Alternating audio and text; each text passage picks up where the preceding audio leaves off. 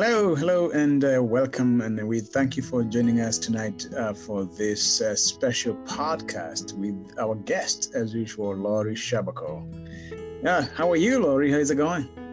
It's going good. Thank you. It's good to be back. Yeah, it's good to be back. And I know, our dear listeners here have missed us, and we have missed them. And we want to assure them that today we will provide a value for the moments that they will be listening to this podcast, and hopefully they will get something out of it. Absolutely. So, Laurie, I know when we spoke last, you were not feeling that great, and I am glad to hear that you're feeling great and feeling good today. Yes, and excited to be back with you and back with our listeners. So it's I'm excited. That's awesome. And, today we I know we had spoken offline and I indicated that we'll be talking about a very hot topic. And the topic is on culture and how that affects, work and relationships, work fulfillment, employee morale, and so many other things that, culture influences in terms of how companies work and how much they achieve in terms of profitability and engagement. So I really am really excited to share, to pick your brain a little bit on all these culture issues.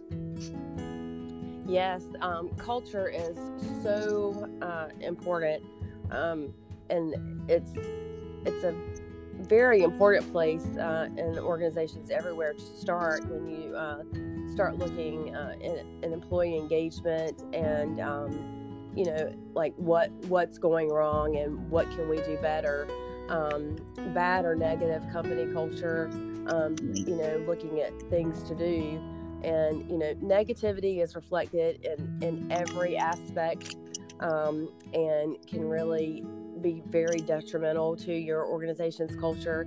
It's a part of the values, the visions, the language, the norms, your systems, the belief, even habits of your employees, and it's so, and that starts to affect like your human interactions, right? So a strong culture reflects the formal and rational environment that even a single employee can make. And like we always say, everything rises and falls on leadership. So it is dependent upon leadership to say, what are we going to do to transform our culture, to create a positive and to have a positive culture in our organization. So a weak culture can be so flexible that any individual employee can easily fit it into their own style of work, and it can cause a mismatch or a friction, right? Yeah. You need to you need to have a process to change a negative work culture into a positive work culture. So it starts with inquiring with positive questions. Don't ask someone, why didn't you do this, or why did you do this? Inquire positively, into what made you do something, and kind of guide people that way. Yeah. Take the word ego out of things. Improve communication. That's something when we started our podcast that we were we had a huge focus on communicating and connecting, right? That's so very important, more important than I think people will ever realize, and that was why we really started on that piece.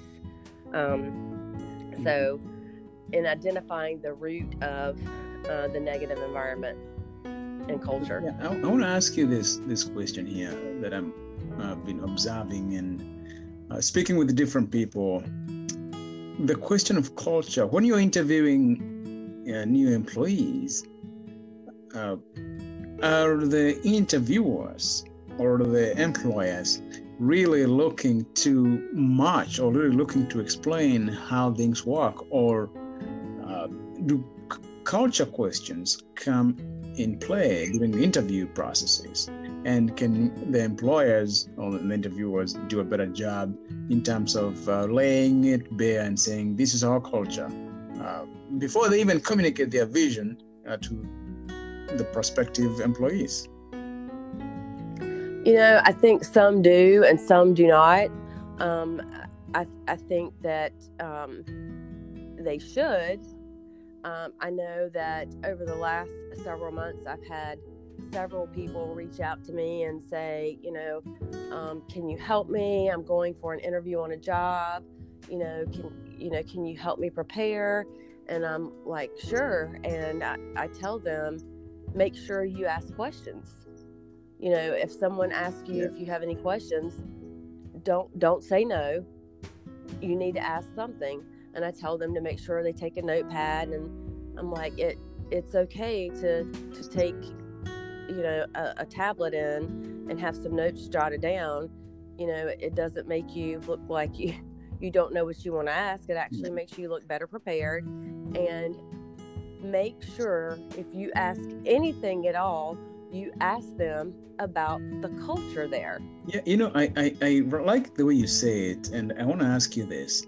As you help them prepare, and I'm probably sure you tell them this, where you work currently, what are two things that you can speak about that make your work culture good or otherwise?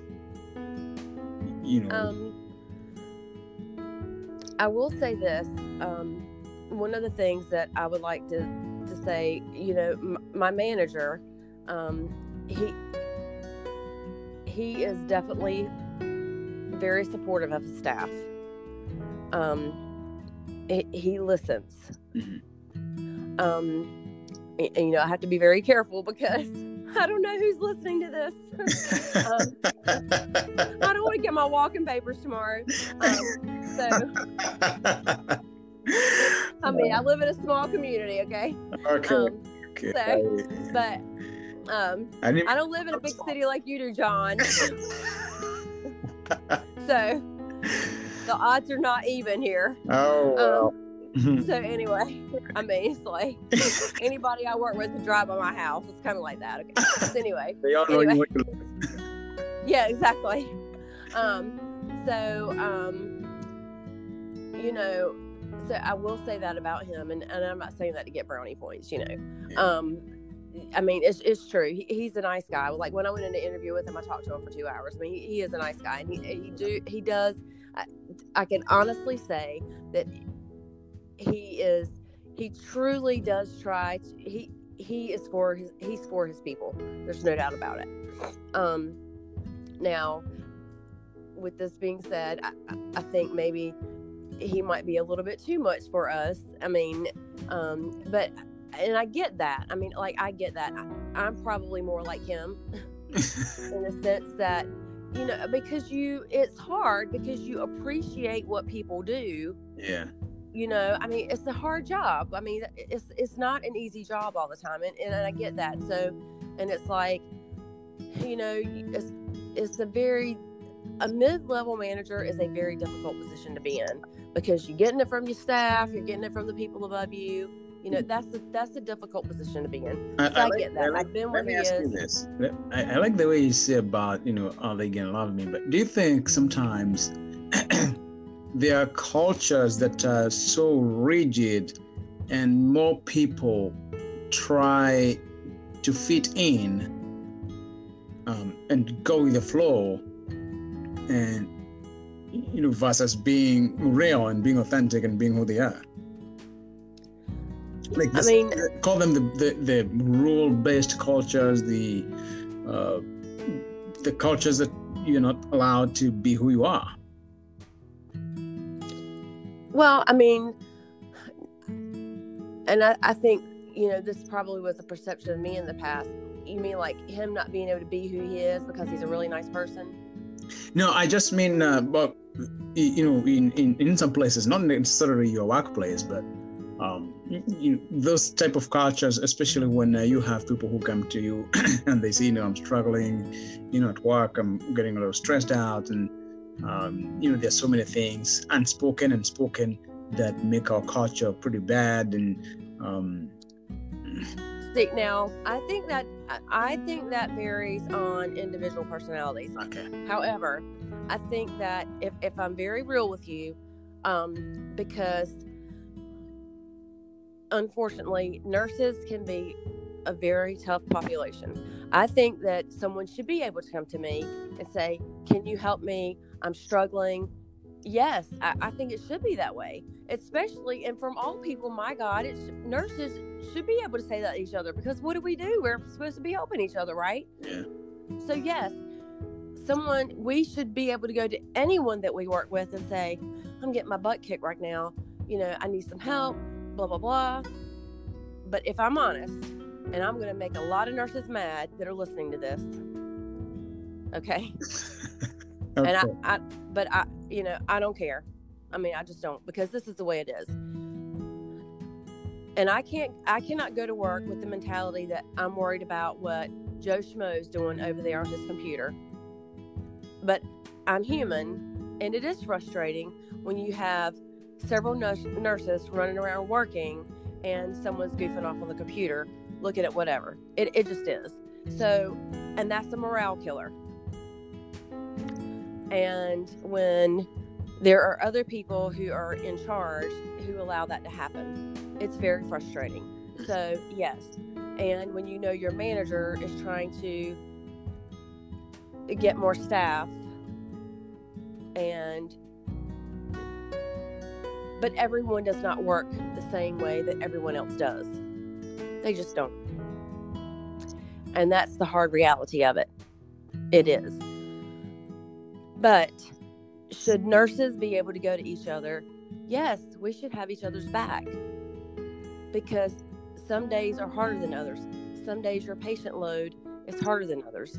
Some days, and I know because this week and last week when I have gone to work, it has been hard because I have not felt well. And I can say that my team has supported me. Thank you for them. Yeah. Because it has been rough. So, yes.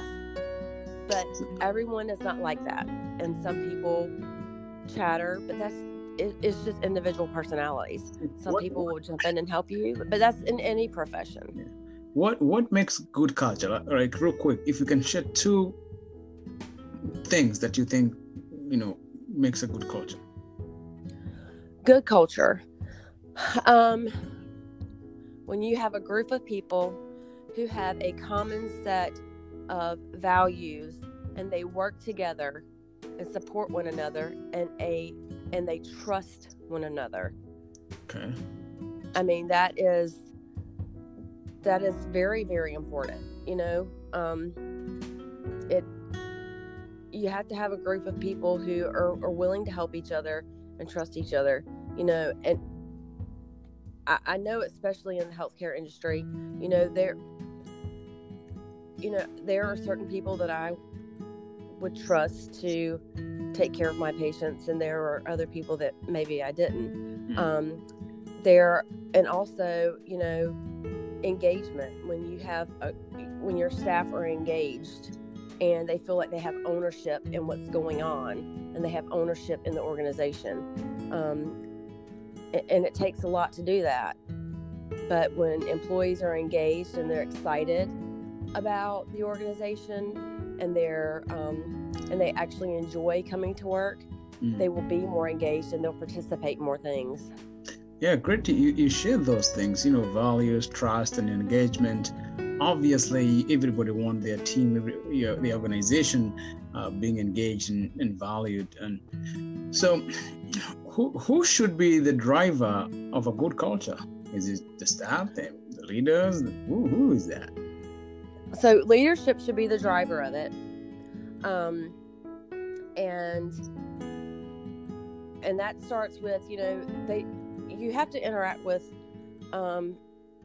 your employees personally. And they may not believe this, but I hear this all the time. Where some of these people, they may see them in the very beginning and they never see them again. And now some people don't ever want to see them again, honestly. Yeah. It's like if you see them in your unit, it's a problem.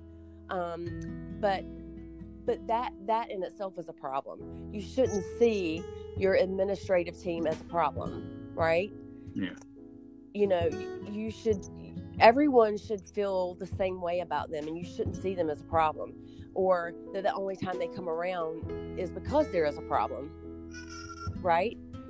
And leadership should not want to be viewed as being a problem. They should be engaging with all units all the time, and it should not necessarily always be associated with a negative connotation. And they need to be genuine. I have seen many administrators who were so fake, and if they only knew how they were viewed by other members, in the organization, be yourself. Just because you wear a suit, you don't have to be, just be yourself. I would say leadership is visual, and culture is visual sometimes, because leaders they're shaping the culture, and people are following it. Now, what is the role then of the employees, of the staff, in building that good culture that we just talked about? See barriers as a challenge. Work together with your colleagues to, find those barriers and learn and grow from them, and work together. Camaraderie is important. Don't talk about each other. You don't have to be friends outside of work, and you don't have to love each other at work, but you should all be there for a common purpose, and keep it positive. There's nothing good that comes from a lot of negative talk. Absolutely true. Keep it positive. Keep it positive. Make the most out of your workday. Yeah. And help each other. Lend a helping hand. Find somebody to help. You know what Mr. Rogers said his mama told him? Look for the helpers. Yeah, look for the helpers. That's right. I love it. My friends, if you hear what just Lori said, it's amazing that we can build a good culture. It's more of a unified effort. The leaders, the teams. And again, that's why we are so passionate about this, because we want to help. And again, if you're not familiar with Lori, she's the founder and owner of Flourish, where she focuses her efforts on helping the healthcare industry so that people can focus on the right things. Leaders can focus on people. Leaders can focus on the staff and nurses and doctors so that they can focus better on the patients to provide a top-notch care. And why do you choose Flourish? Because Lori cares about people. And that's all day, every day. Every day. And I want you to check her out, chooseflourish.com, and see how she can help you. Now, thank you so much for listening, and thank you, Lori, for being available and speaking with us tonight. Thank you. We really appreciate you. Thank you for educating us on culture, what's good culture, what is our role, the roles of the staff and employees in building a good culture. And we hope that you have gotten something out of this podcast. Until we see each other next time, have a great evening. That's right. Go to work tomorrow and spread some sunshine. Oh, my friend, you rock. Take care. Take care. All right. Bye.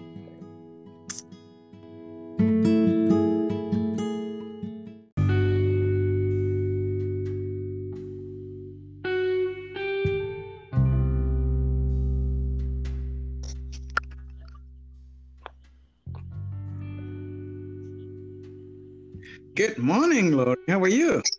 Good morning. I am great. How are you, John? Very, very nice. I'm doing well. I'm doing great. Yeah, thank you for being available this hour. I mean, it's a little chilly in here in Philly. I don't know about where you are right now. Well, for me, if it's under 70 degrees, it's chilly. I'm ready for July. You're ready for July? Yeah, I mean, sounds like we share a common thing right there. You know, I love it when it's 70s, and it's funny because here, the way I see it, the year begins with cold, ends with cold. Yes. I mean, I want it to be cold for Christmas. Well, I don't want to be too cold for Christmas, but after that, bring me some hot, sunny weather. Yeah. No, I know today it's an awesome day because I'm sure we'll be doing some exciting stuff that we'll talk about later. But right now, I want to welcome our dear listeners because we want to talk about something really cool, and we're going to be talking about Christmas time because you just just as we started talking about how cold is it, and everybody wants a white Christmas sort of. So tell me, Lori, and before I even mention ask you the question, I want to remind our dear listeners that this is Flourish with Lori and John, and Lori is passionate about helping people, helping leaders think outside the box, try different methodologies to equip and empower their employees. And she's passionate in developing through leadership coaching, training and development. And I love it. I love it when I am connected to people who add value, who seek to add value to others. So I'm so honored to have you, Lori. Thank you. And I'm definitely honored to have you. One of the things that that we've heard a lot in our training is it's good to have an accountability partner, and I know you're definitely that for me. If nothing else, because you're so excited and enthusiastic, and you keep me even when I wasn't feeling well, and I love that you have that same excitement and enthusiasm that I do. And it's, I always get excited when I know that you and I are going to connect and work on something. So, you're a great friend, and you're a great partner, and it's great working with you. So yeah, awesome. I appreciate you. When you talk about enthusiasm, today in the morning I started reading the book by Norman Vincent Peale. Enthusiasm Makes the Difference. Yes. Have you read that book? It does. I mean, it's important to be excited about things that you're doing. You pour so much of more of yourself into it, and you do a better job when you're excited about it, right? If you're not really excited, it reflects in your work. So it does make a big difference. And that's what we want people to experience. Right. And there's this quote I love from the book that says, enthusiasm is a kind of faith that has been set afire. Yes. So you and I know how that feels when you're so enthusiastic about something, you feel like you're burning inside. Yes, you can't stop thinking about it. Mm-hmm. You can't stop talking about it. I know sometimes people just want to say, God, would you be quiet? Because, it's like, it sets your soul on fire and it consumes you, and it's what you want to do because you love it. Something that sets my soul on fire, almost all the time is gratitude. And Christmas season for me, I think it's a powerful moment to, just set ourselves on fire with gratitude because we get a lot of things to be grateful for. And, can you just speak from your heart, what Christmas means to you and your family, and why you think it's nice that we celebrate it? Yes, and it's interesting because I was doing a lot of thinking about that this morning, and I was just actually doing a little reading about, the reason for the season and things like that. And, my entire life, for as long as I can remember until my grandfather passed, we always spent Christmas Eve at his house. And my birthday is actually on Christmas Eve. And so, yes. Wow. And my grandmother used to always make me a pineapple cake. And my mother took that over. And after she passed. And so, I have very fond memories. And my grandfather, used to always say that he was the original Clark Griswold, because he had these crazy, tacky Christmas decorations that we all loved as kids, right? Because he was like a big kid. So that was those were some very fond memories for all of us. And we have carried on some of his traditions. But at the same time this morning, I was very thankful for all of those times. But, there is a little bit of sadness that comes with that, and I have to reel my own self back in to be very thankful for that time that I had. And I was very blessed to have those times and have those memories. And then I think about, a friend of mine just lost her father this week, 1 week before Christmas. And, there are a lot of people who have lost family members this year, and even more close to the holidays. So, all of those things, you have to really focus on all of the things that you have to be thankful for. And, yes, remember the reason for the season, but, we should really have Christmas every day. Mm-hmm. Mm-hmm. Wow. That is a day of celebration, to celebrate the birth of Christ, but we should really experience that celebration of Christmas every day, in our hearts at least, and have that gratitude every day, because we do always have something to be very thankful for, and you don't have to look very far to find someone who is certainly less fortunate than we are. Yeah. So my cup runneth over, I love what you said there, that even though we celebrate the birth of Christ, that we can experience these moments of gratitude every day. What's so special, as you mentioned about your grandfather celebrating your Christmas Eve and your birthday at your grandfather's house, I resonate with that, because that's what we used to do every single year. And the way we would do it is that my grandfather would prepare a sheep and a goat for a whole year. He would get a sheep in January and a goat in January, and he would take care of those two animals until the end of the year, where when we're having the celebration of Christmas, he would do all the ritual part of it. And he would teach us on leadership, on faith, and on relationship based on the type of meat that he was sharing with us. So it is fascinating that I think every family has a tradition that they've experienced or they continue to experience. My grandfather now passed, and my family is trying to revive the same tradition of having that celebration. Mm-hmm. Not to celebrate the birth of Christ, but to celebrate each other. And another key thing that I found is to forgive one another, because sometimes there's this block that is stopping you from becoming the person you're meant to be, the person God has blessed you to be, because there's that element of, oh man, I have not been able to forgive one or many people that have done A, B, C, D to me. So, and my grandfather said, in his own mind, if he had or he knew some people had an experience that they are not able to forgive each other, he would give each of them a taste of the bile juice or the bile from the animal. And because it's so, some people say it's bitter, and everybody will go looking for water.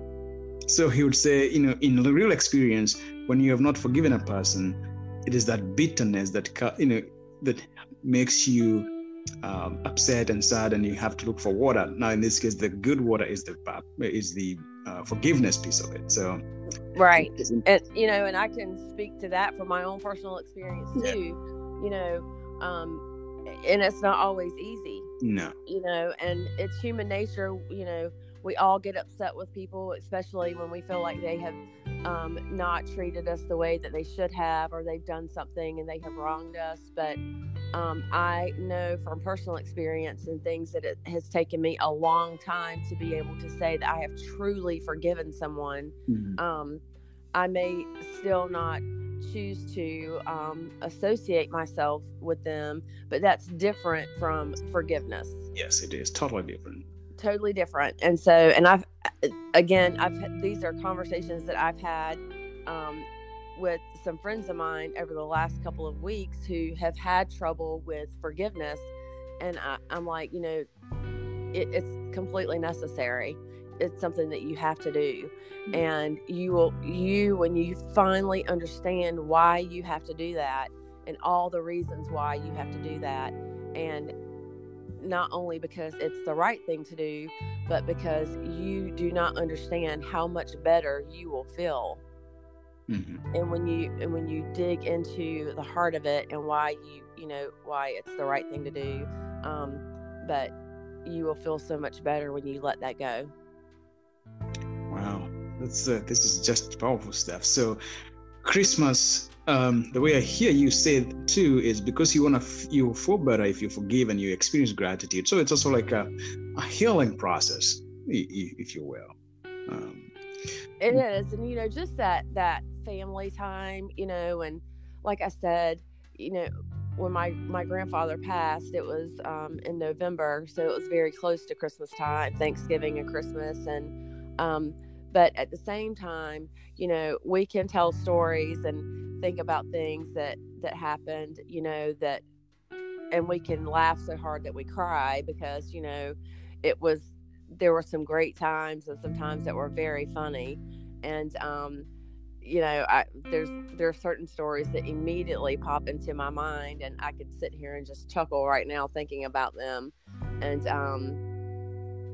that they're the same stories that pop up in my mind all the time, and they really do make me think of a Griswold family Christmas.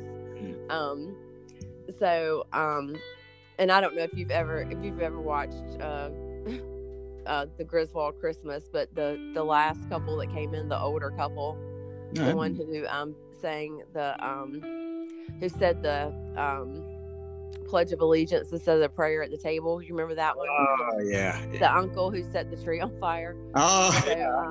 My grandfather had a twin sister, and her name was Aunt Patty, and she was hard of hearing. And so I think of a little gag that my brother played on my grandfather's twin sister, Patty.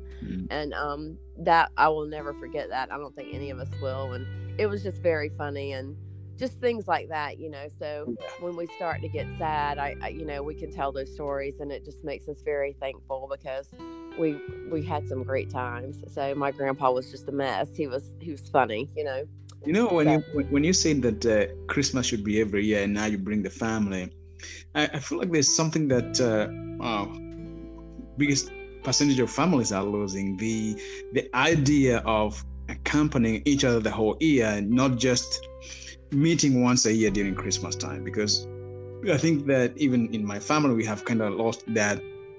I know my cousins are trying to get together now once every month so that they don't lose that tradition of being the one big family, versus waiting, for 12 months and then trying to gather, even to remember other people's names. And I think it's important if we can, indeed, families can really come together at least once a month versus waiting once a year. What do you think about that?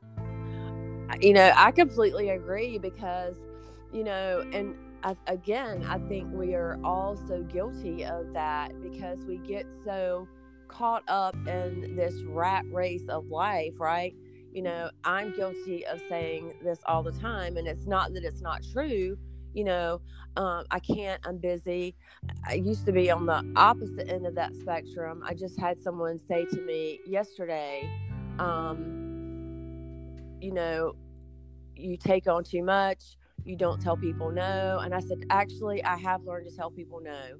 It took me a long time to be able to master that, but I would never tell people no, and I would just overload myself, and I would get stressed because I never wanted to tell anybody no.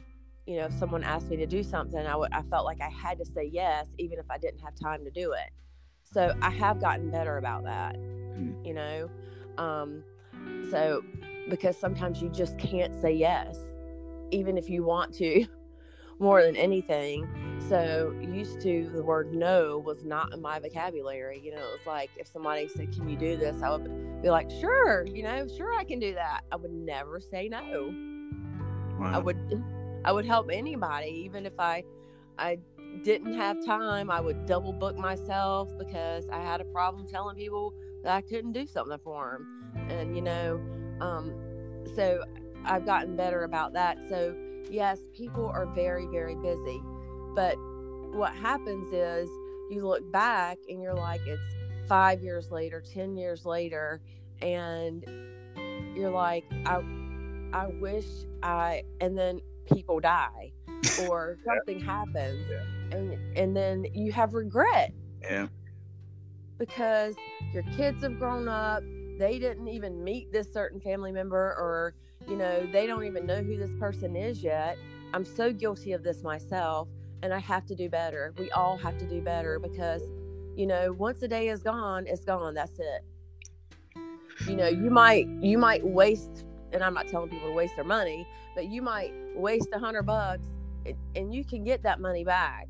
Yeah. But you can't get time back. No. When time is gone, it's gone. Yeah. And there's no way to to get that back. So we need to really be cautious about how we spend our time and think and prioritize it better. We will, again, I will tell people yes, and I will, run myself ragged to do all these things, but what about my family? I think you mentioned things for people I don't even know. Yeah, I think you mentioned very important things there, Lori. Time and spending time building these solid relationships with family and friends, and Christmas time. I think it's one of those times that we can evaluate ourselves and say, all right, this is how, I haven't met my family members for a couple, like 2 years or 1 year or 10 years, and now it's an opportunity to see how can we do better. I think that's a very good question to ask ourselves as we celebrate and as we be thankful and forgive and heal and do all these joyous things that we do during Christmas. Because when Christ comes, he comes so that we can have joy in abundance, and having joy in abundance is each one of us and all of us together, so that as we begin New Year's, we're beginning it in high spirit, in togetherness, and we can make firm resolutions that will last. So Lori, so what would you recommend? What are your final thoughts or final, parting shots on Christmas and how people can celebrate this Christmas intentionally? One, and it's probably a little late on this for a lot of people, because some people start really early, not myself, because I used to be really great about doing my Christmas shopping early and doing it all year. But one, remember the reason for the season, and don't go out and financially strap yourself to buy gifts. Yeah. That is not Christmas. Why would you stress yourself out to go and buy all these crazy presents? One, go out and, think about the person that you are getting a gift for, and let it be a thoughtful gift. Yeah. If you're buying a gift for someone, think about that person and make it personal. A less expensive gift that has thought and meaning behind it. People will go out and spend all this crazy money on people, but the gift has no thought behind it. So a less expensive gift that has thought and meaning means so much more, right? Yeah. So don't put yourself in a financial burden. That's not Christmas. Yeah. That's not Christmas. And people who love you and care about you don't want you to like be paying for Christmas 2018 in 2028, right? So, because you financed it and you're paying like stupid interest rates on it. So don't do that. And giving someone the gift of your time is more valuable than anything you can buy. Yeah. You know, spend that money on a plane ticket if that's what you got to do, and go see someone instead of shipping them a package, you know, UPS. Overseas. Right? Yeah. Well, I mean, I know that's not always conducive, right? But I mean, you know, just think about, you know, what Christmas is, and, you know, and embrace that. Yeah. Embrace that. It's not all about, let me get on Amazon and ship 70 packages all over the country, and, you know, and are you even going to make a phone call that day and say, hey, Merry Christmas, I love you? Wow, thank you. So, I mean, that's just powerful. I think that's a very simple strategy, simple and clear enough for people that they can execute today. So remember, it's being intentional. Wow. Yes, and one more thing, and I have really thought about this, because my kid is driving me nuts with his Xbox. And I'm like, you're lucky you have an Xbox. So I've really thought about this, and I think my 9-year-old son and myself, we need to go work at a soup kitchen. Yep. So I think that's something that needs to be high on my list of priorities to do with him, especially over the next couple of weeks while he's out of school, and particularly while it's cold outside and he gets to see just what it's like. And, you know, my son is very smart, and he's very perceptive, and I think that it would certainly make an impression on him, and it would help him have a little more gratitude. That's spoil awesome. Our children. We go overboard because we want them to have things, you know, and I think, and we tell them things, and it works for like, 15-30 minutes, and then it's like gone. And that's how children are wired. That's not necessarily their fault, but, you know, their little brains, you know, that's just how their brains work. So it doesn't mean they're bad children. That's just how a child's mind works, right?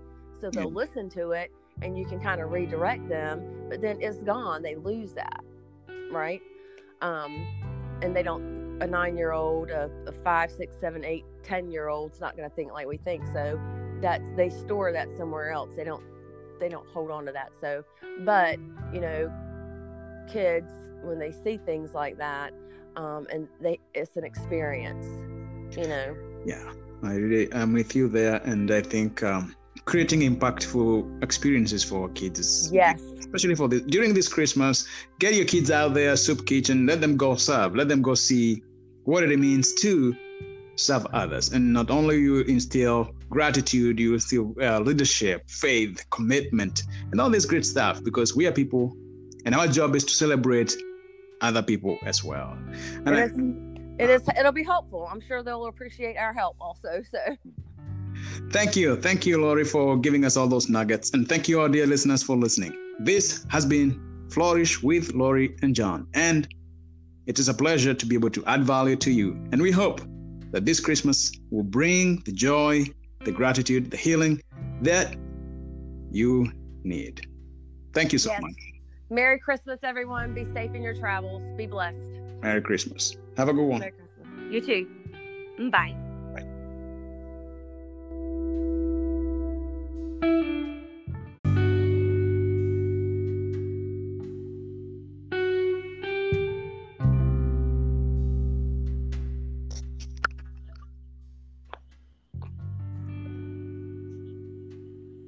Good morning, Lori. How are you?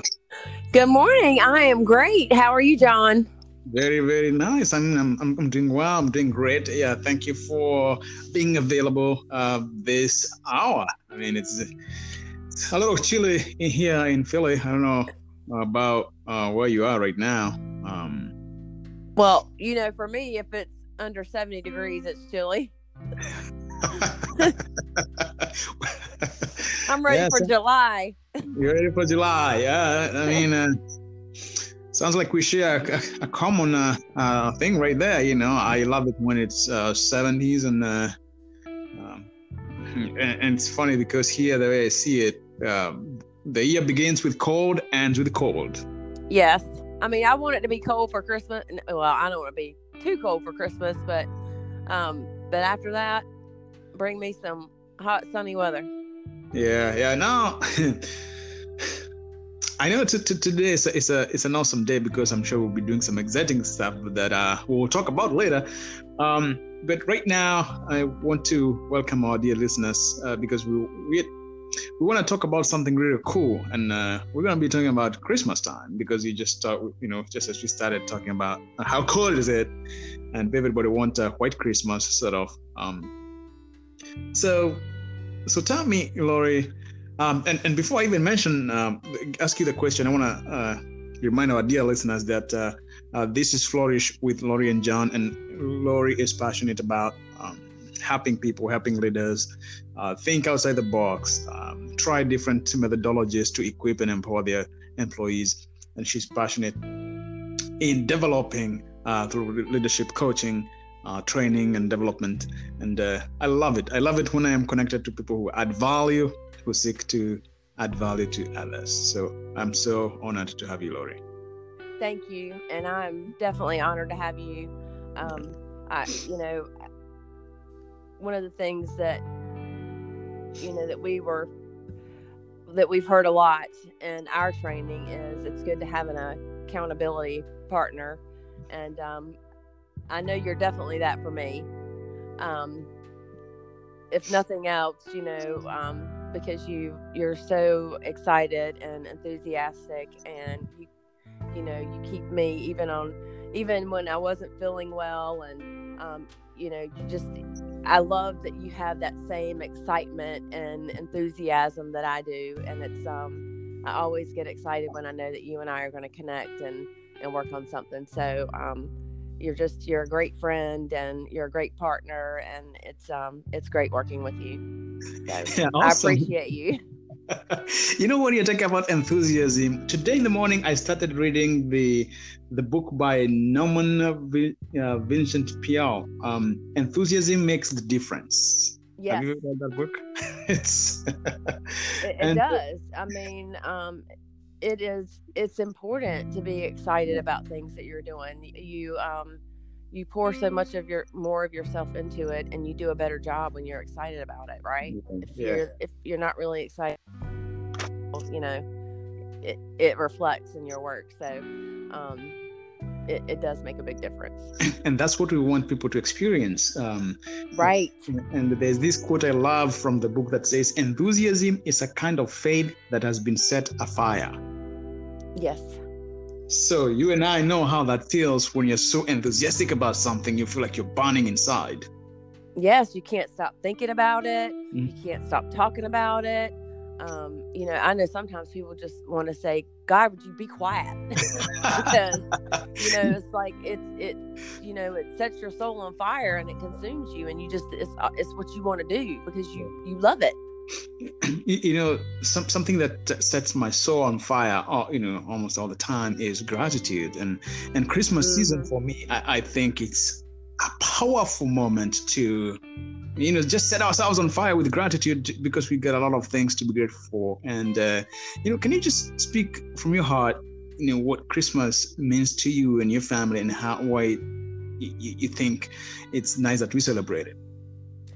Yes, and it's interesting because I was doing a lot of thinking about that this morning, and I was just actually doing a little reading about, the reason for the season and things like that. And,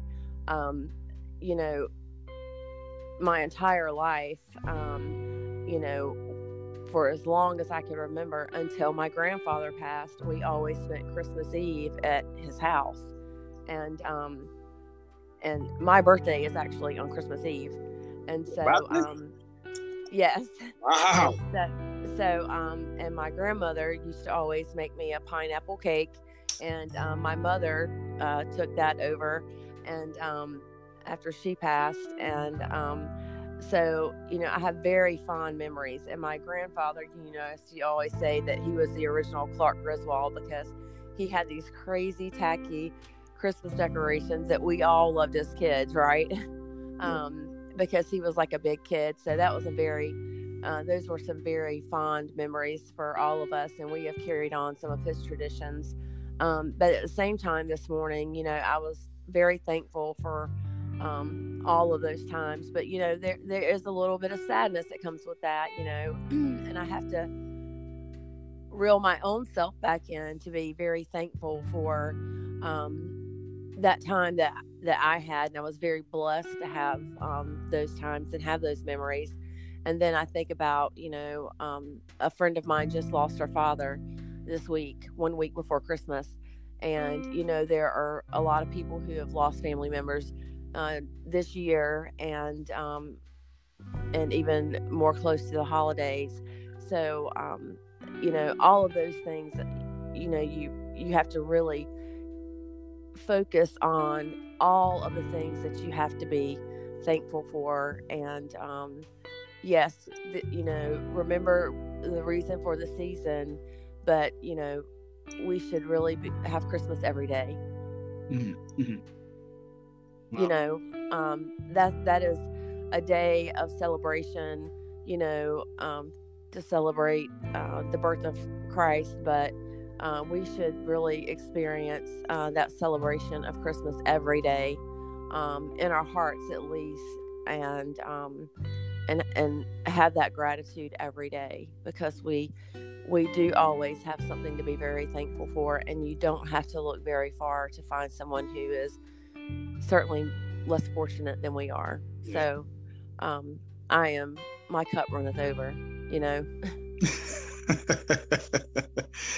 I love what you said there, that even though we celebrate the birth of Christ, that we can experience these moments of gratitude every day. What's so special, as you mentioned about your grandfather celebrating your Christmas Eve and your birthday at your grandfather's house, also I resonate with that, because that's what we used to do every single year. And the way we would do it is that my grandfather would prepare a sheep and a goat for a whole year. He would get a sheep in January and a goat in January, and he would take care of those two animals until the end of the year, where when we're having the celebration of Christmas, we would, he would do all the ritual part of it. And he would teach us on leadership, on faith, and on relationship based on the type of meat that he was sharing with us. So it is fascinating that I think every family has a tradition that they've experienced or they continue to experience. My grandfather now passed, and my family is trying to revive the same tradition of having that celebration. Mm-hmm. Not to celebrate birth of Christ, but to celebrate each other. And another key thing that I found is to forgive one another, because yes, sometimes there's this block that is stopping you from becoming the person you're meant to be, the person God has blessed you to be, because there's that element of, oh man, I have not been able to forgive one or many people that have done A, B, C, D to me. So, and my grandfather said, in his own mind, if he had or he knew some people had like an experience that they are not able to forgive each other, he would give each of them a taste of the bile juice or the bile from the animal.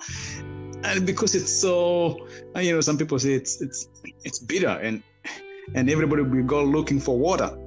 So he would say, in the real experience, when you have not forgiven a person, it is that bitterness that that makes you upset and sad, and you have to look for water. Now, in this case, the good water is the forgiveness piece of it. So, right, and and I can speak to that from my own personal experience too. Yeah. And it's not always easy. No. And it's human nature. We all get upset with people, especially when we feel like they have not treated us the way that they should have, or they've done something and they have wronged us. But I know from personal experience and things that it has taken me a long time to be able to say that I have truly forgiven someone. Mhm. I may still not choose to associate myself with them, but that's different from forgiveness. Yes, it is totally different. Totally different. And so, and these are conversations that I've had um, with some friends of mine over the last couple of weeks who have had trouble with forgiveness. And I'm like, it's completely necessary. It's something that you have to do. And when you finally understand why you have to do that and all the reasons why you have to do that, and not only because it's the right thing to do, but because you do not understand how much better you will feel. Mm-hmm. And when you dig into the heart of it and why why it's the right thing to do, but you will feel so much better when you let that go. Wow, this is just powerful stuff. So Christmas, the way I hear you say it too, is because you feel better if you forgive and you experience gratitude. So it's also like a healing process, if you will.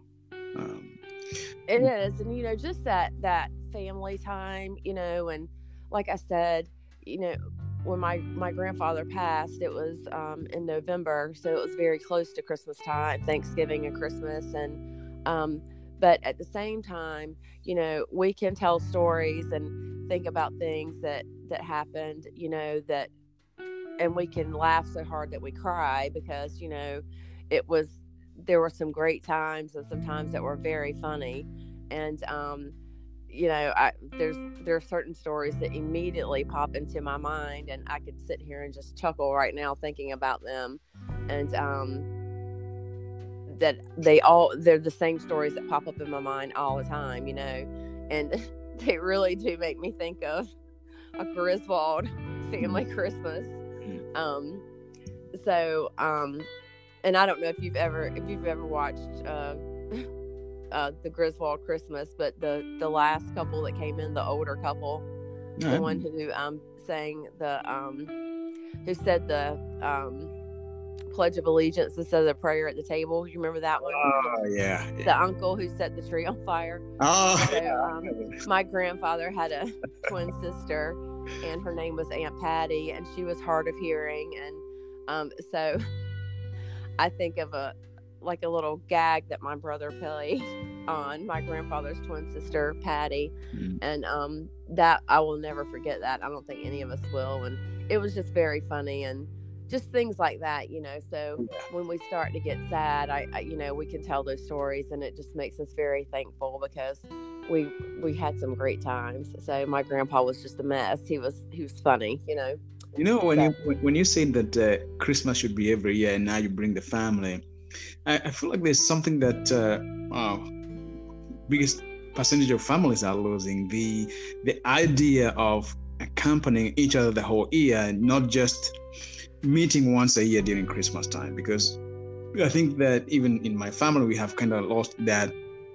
I know my cousins are trying to get together now once every month so that they don't lose that tradition of being the one big family, versus waiting, for 12 months and then trying to gather, even to remember other people's names. And I think it's important if we can, families can really come together at least once a month versus waiting once a year. What do you think about that? I completely agree because, and I think we are all so guilty of that because we get so caught up in this rat race of life, right? I'm guilty of saying this all the time, and it's not that it's not true. I can't, I'm busy. I used to be on the opposite end of that spectrum. I just had someone say to me yesterday, you take on too much, you don't tell people no. And I said, actually, I have learned to tell people no. It took me a long time to be able to master that, but I would never tell people no, and I would just overload myself, and I would get stressed because I never wanted to tell anybody no. if someone asked me to do something, I felt like I had to say yes, even if I didn't have time to do it.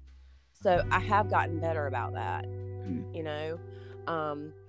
so because sometimes you just can't say yes, even if you want to, more than anything.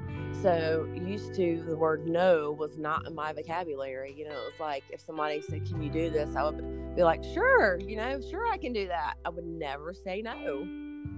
Wow. I would help anybody, even if I didn't have time. I would double book myself because I had a problem telling people that I couldn't do something for them. And so I've gotten better about that. So yes, people are very, very busy, but what happens is you look back and you're like, it's 5 years later, 10 years later, and you're like, I wish and then people die or something happens, and then you have regret. Yeah. Because your kids have grown up, they didn't even meet this certain family member, or they don't even know who this person is yet. I'm so guilty of this myself, and I have to do better. We all have to do better, because once a day is gone, it's gone. That's it. You might waste, and I'm not telling people to waste their money, but you might waste $100 and you can get that money back. Yeah. But you can't get time back. No. When time is gone, it's gone. Yeah. And there's no way to to get that back. So we need to really be cautious about how we spend our time and think and prioritize it better. We will, again, I will tell people yes, and I will, run myself ragged to do all these things, but what about my family? I think I you will do mentioned things for people I don't even know. Yeah, I think you mentioned very important things there, Lori. Time and spending time building these solid relationships with family and friends, and Christmas time. I think it's one of those times that we can evaluate ourselves and say, all right, this is how, I haven't met my family members for a couple, like 2 years or 1 year or 10 years, and now it's an opportunity to see how can we do better. I think that's a very good question to ask ourselves as we celebrate and as we be thankful and forgive and heal and do all these joyous things that we do during Christmas.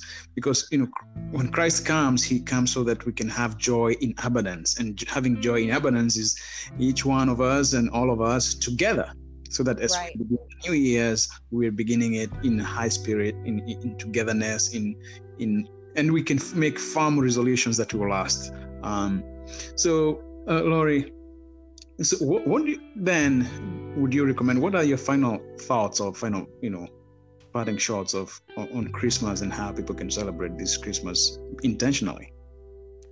One, and it's probably a little late on this for a lot of people, because some people start really early, not myself, because I used to be really great about doing my Christmas shopping early and doing it all year. But one, remember the reason for the season, and don't go out and financially strap yourself to buy gifts. Yeah, that is not Christmas. Why would you stress yourself out to go and buy all these crazy presents? One, go out and, think about the person that you are getting a gift for, and let it be a thoughtful gift. Yeah. If you're buying a gift for someone, think about that person and make it personal. A less expensive gift that has thought and meaning behind it. People will go out and spend all this crazy money on people, but the gift has no thought behind it. So a less expensive gift that has thought and meaning means so much more, right? Yeah. So don't put yourself in a financial burden. That's not Christmas. Yeah. That's not Christmas.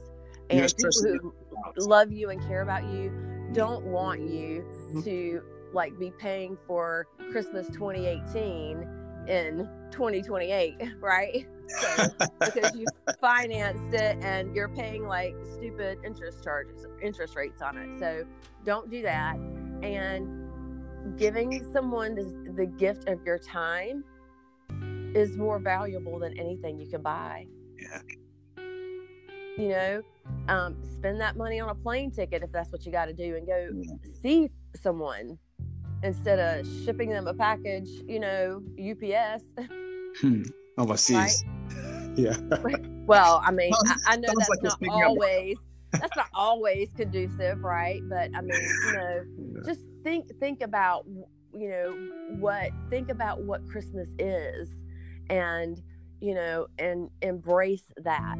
Yeah. Embrace that. It's not all about, let me get on Amazon and ship 70 packages all over the country, and, you know, and are you even going to make a phone call that day and say, hey, Merry Christmas, I love you?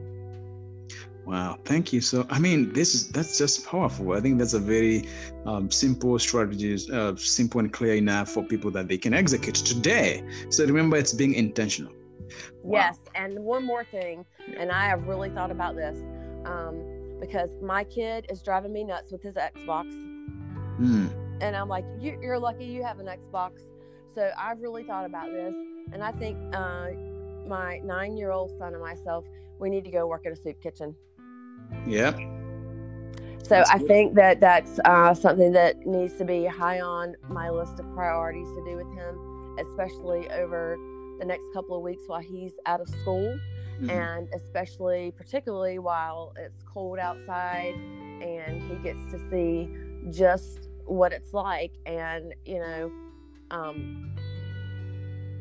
my son is very smart, and he's very perceptive, and I think that it would certainly make an impression on him, and it would help him have a little more gratitude.